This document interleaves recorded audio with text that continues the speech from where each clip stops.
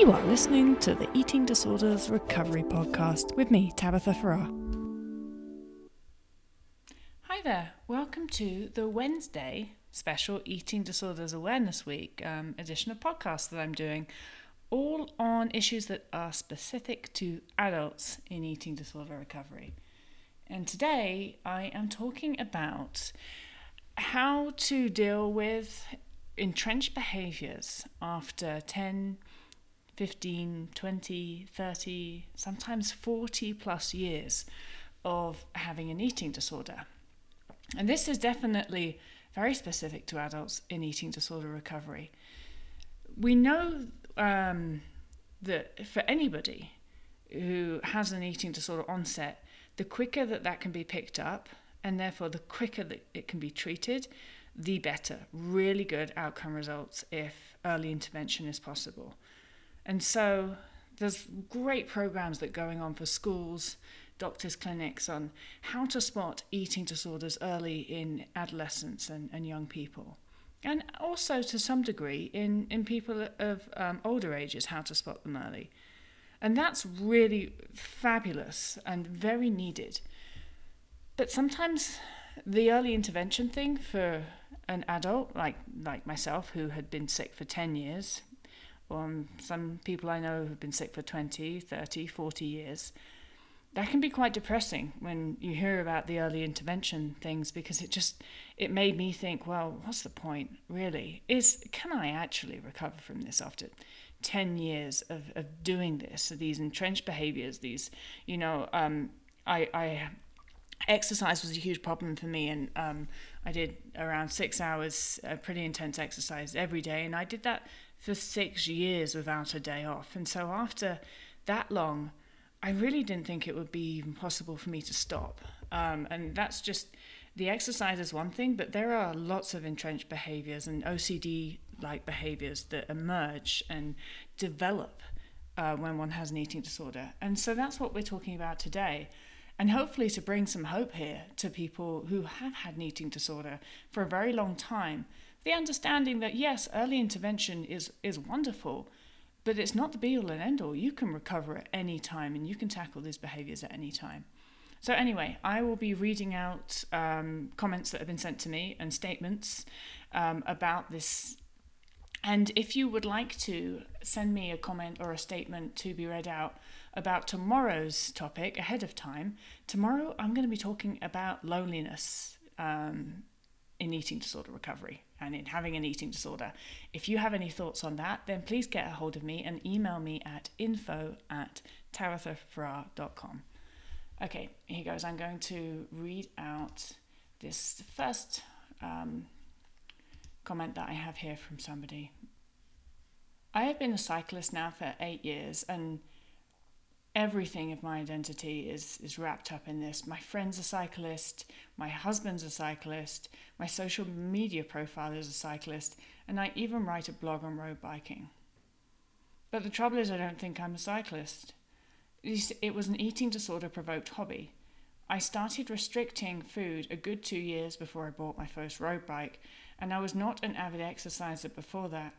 One day I just went for a bike ride, and then my eating disorder told me that I was allowed to eat more because I'd been on a bike ride, so I thought it was a good idea. It felt like bike riding was good and that I could eat more after I'd been, but that was a trick, and it only lasted a while before it turned into a you can eat more only if you go for a bike ride situation.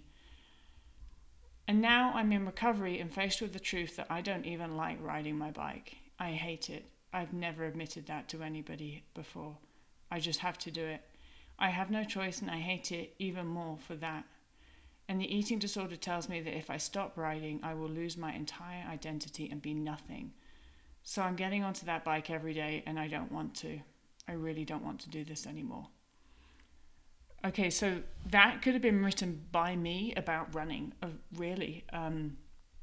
Same sort of thing. I started running because I did it one day, and it sort of made me think I could eat more, and then that seemed like, oh, this is a good idea, because I went for a run, and then I was allowed to eat more, and it was really quick how that just turned into a condition. You have to go for a run in order to be able to eat at all.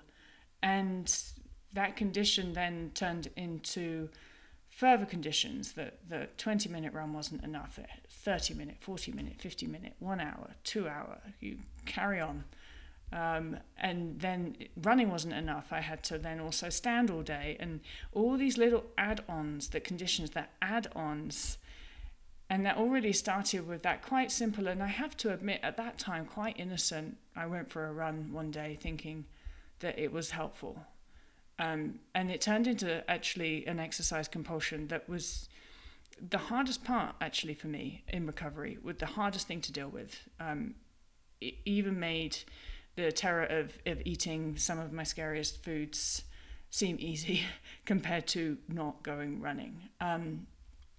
And it looks like this person here is the same sort of thing, that, and the first thing she wrote was, I don't think I'm a cyclist, but everything in my identity is a cyclist. And this is what I'm talking about with the entrenched behaviors and the eating disorder identity. For if you've been an adult with an eating disorder for a long time, it gets so wrapped up in everything. It's hard to actually untangle.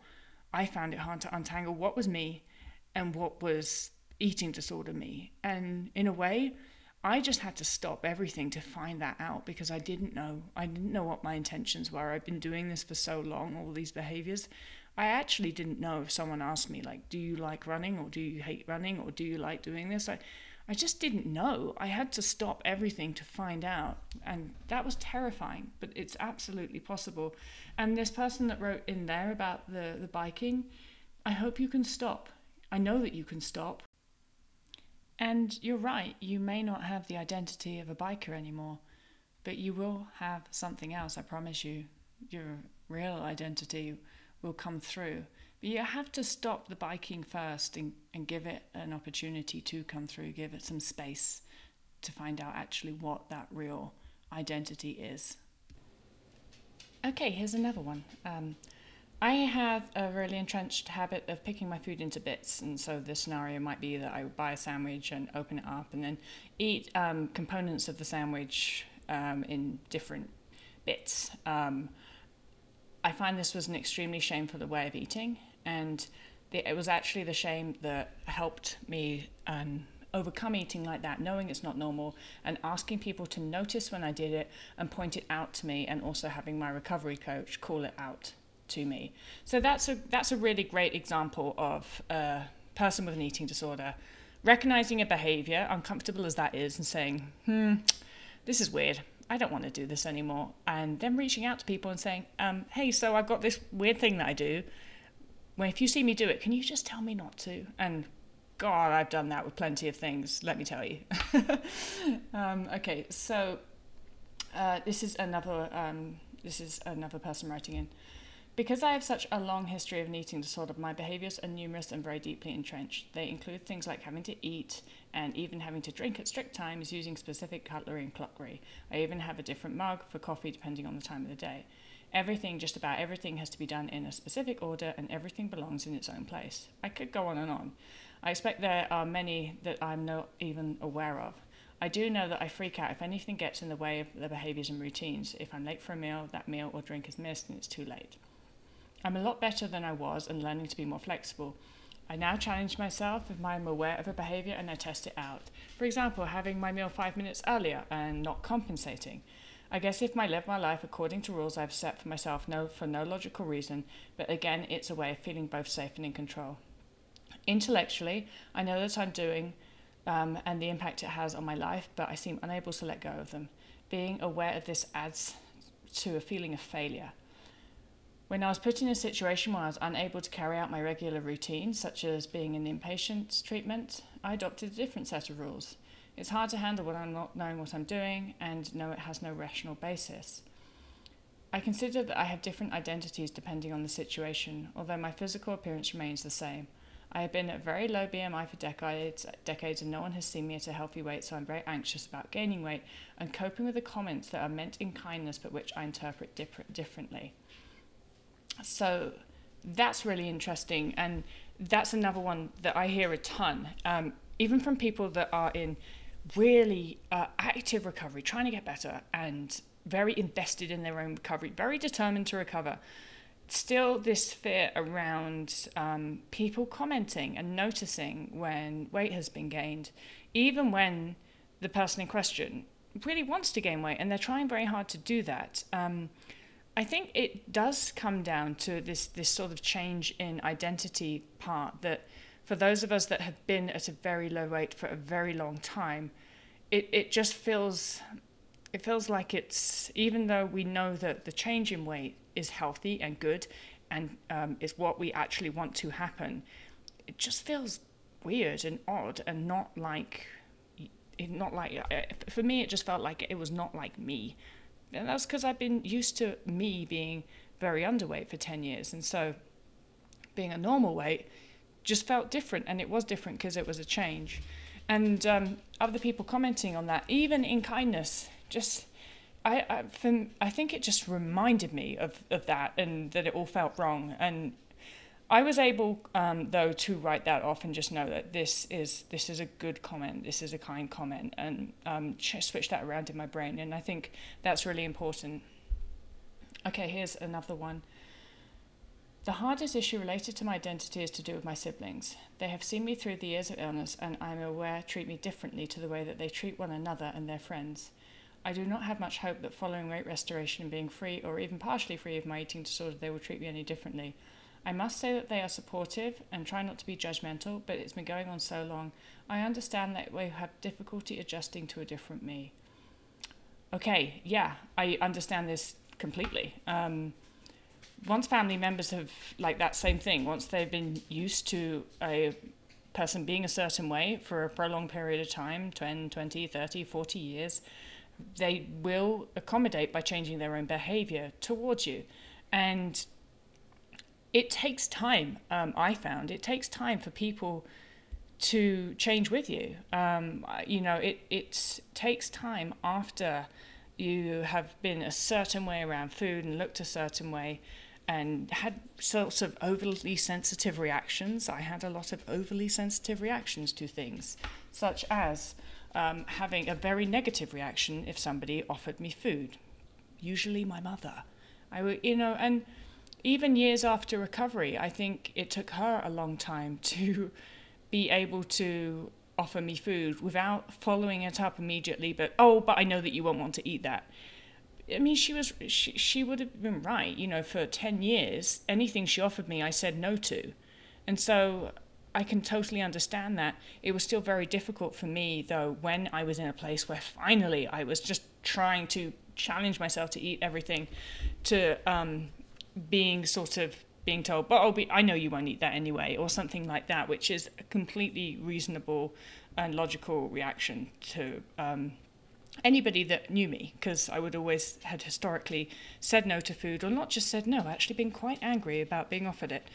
It takes a while for people to get around, but I can tell you, it doesn't take forever. I think just give people a chance. Give them a chance to get to know you properly without the eating disorder.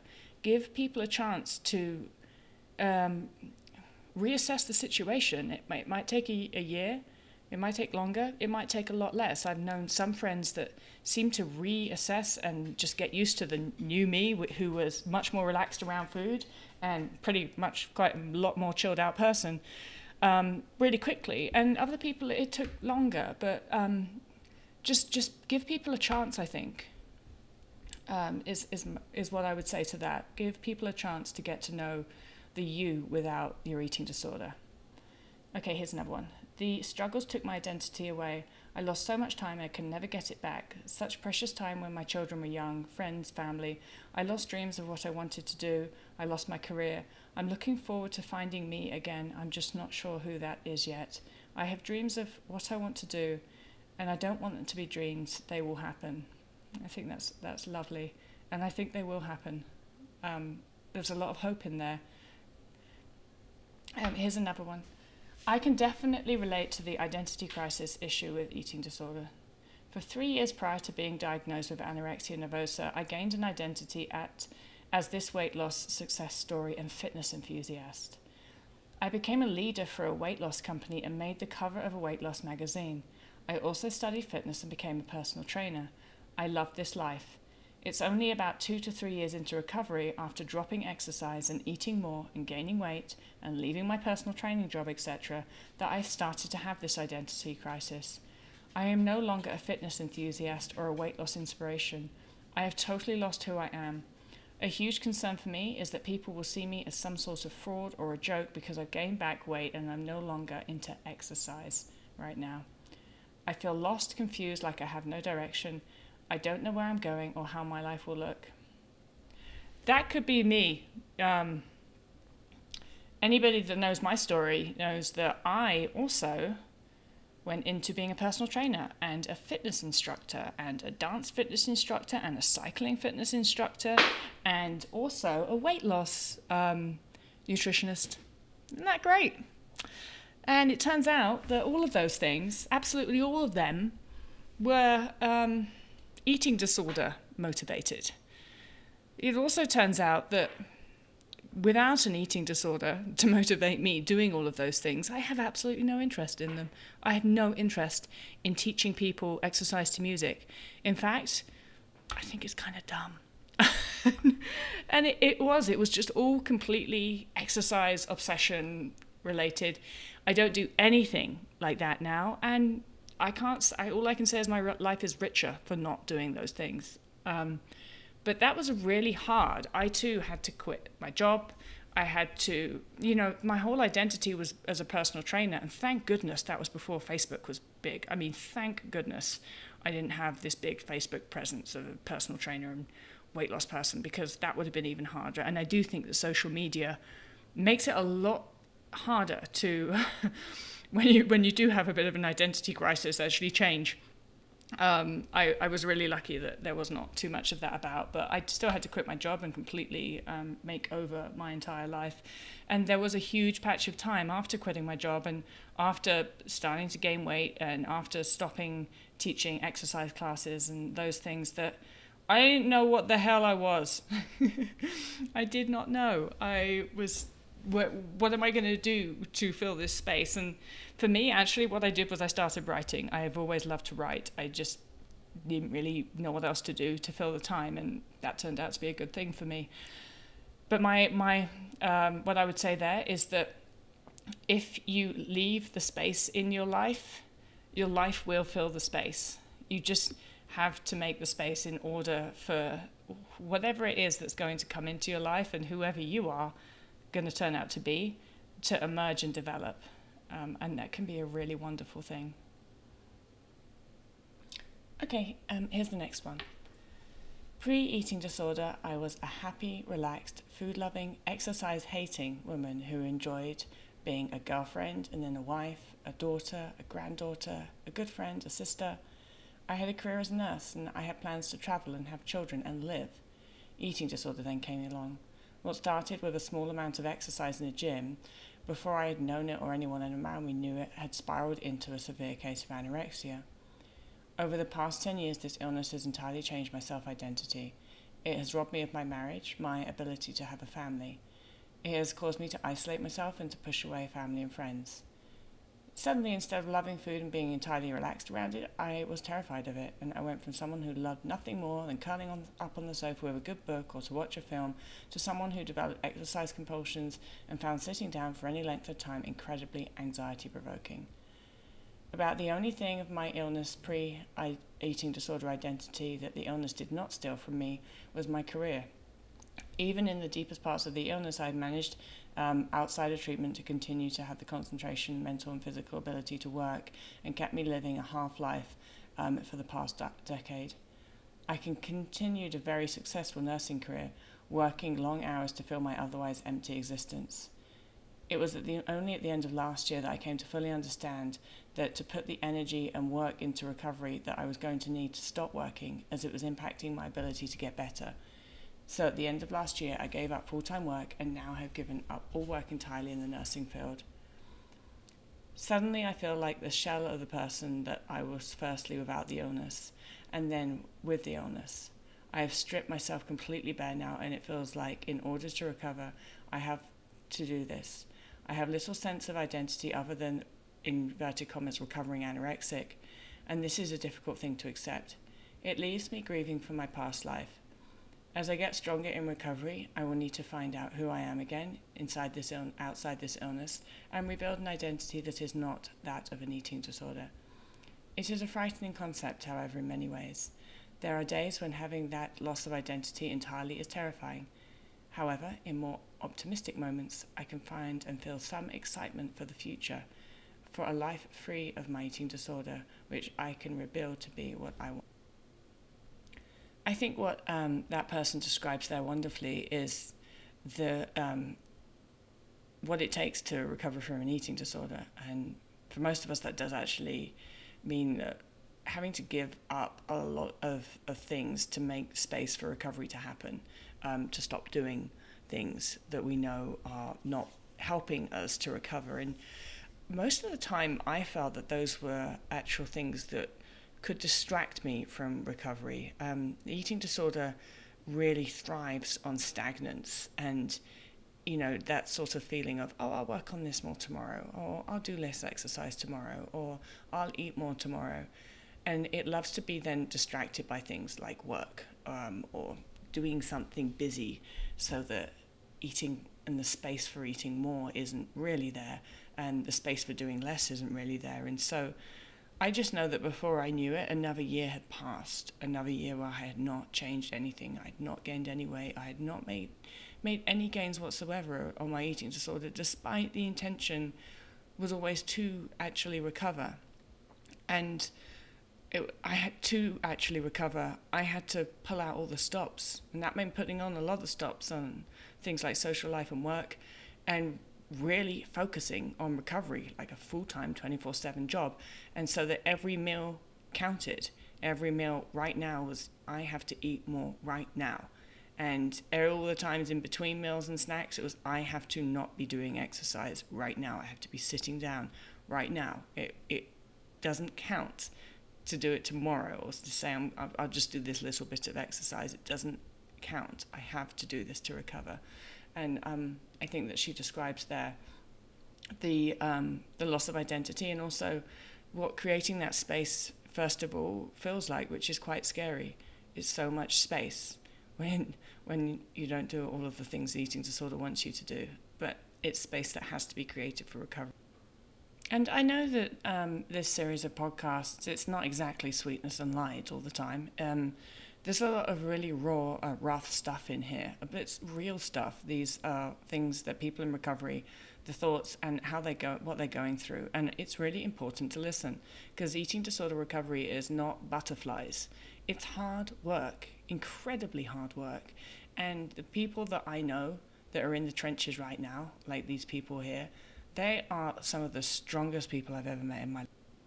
And I think that this is a really important topic, overcoming entrenched behaviors and also losing that eating disorder identity, because I think it's one of the things that actually sort of stagnates recovery a lot, that fear. And it's not really a fear of, oh, I don't want to be thin anymore. At least it might present like that, but it's not as much that as change, and huge change that your brain sort of can't even comprehend what it would be like to be something different than what one is right now. And for me, that felt like I knew who I was with an eating disorder. And that wasn't to say that I didn't want to be somebody without an eating disorder, but I think that there's this natural tendency in the brain to hold a place of homeostasis and keep everything as it is. And once the brain has recognized an underweight body and an underweight way of life and an eating disorder way of life as homeostasis or normal, as wrong as that is and as unhealthy as that is, it's very difficult to then just say, hey, life's going to change. You're going to be somebody completely different. We're going to rip all of this out and something new will come along. We don't know what, but it'll be different from this. You just can't do any of the things that you do right now, and you can't be who you are right now. And you'll be in a completely different body as well, by the way. And I know that rationally, when I was in recovery, I wanted that different body. I wanted to gain weight, and I wanted to stop all of the things that I was doing. But there was an incongruence there.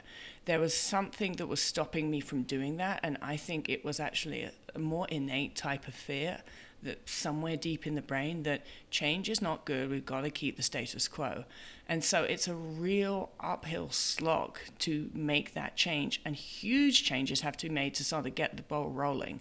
But once the ball's rolling, it really does become easier. And once the behaviors stop and once weight restoration starts to happen, anxiety increases, but it gets worse and then it gets better. And that's the part to hang on to. It gets better, and phenomenally better.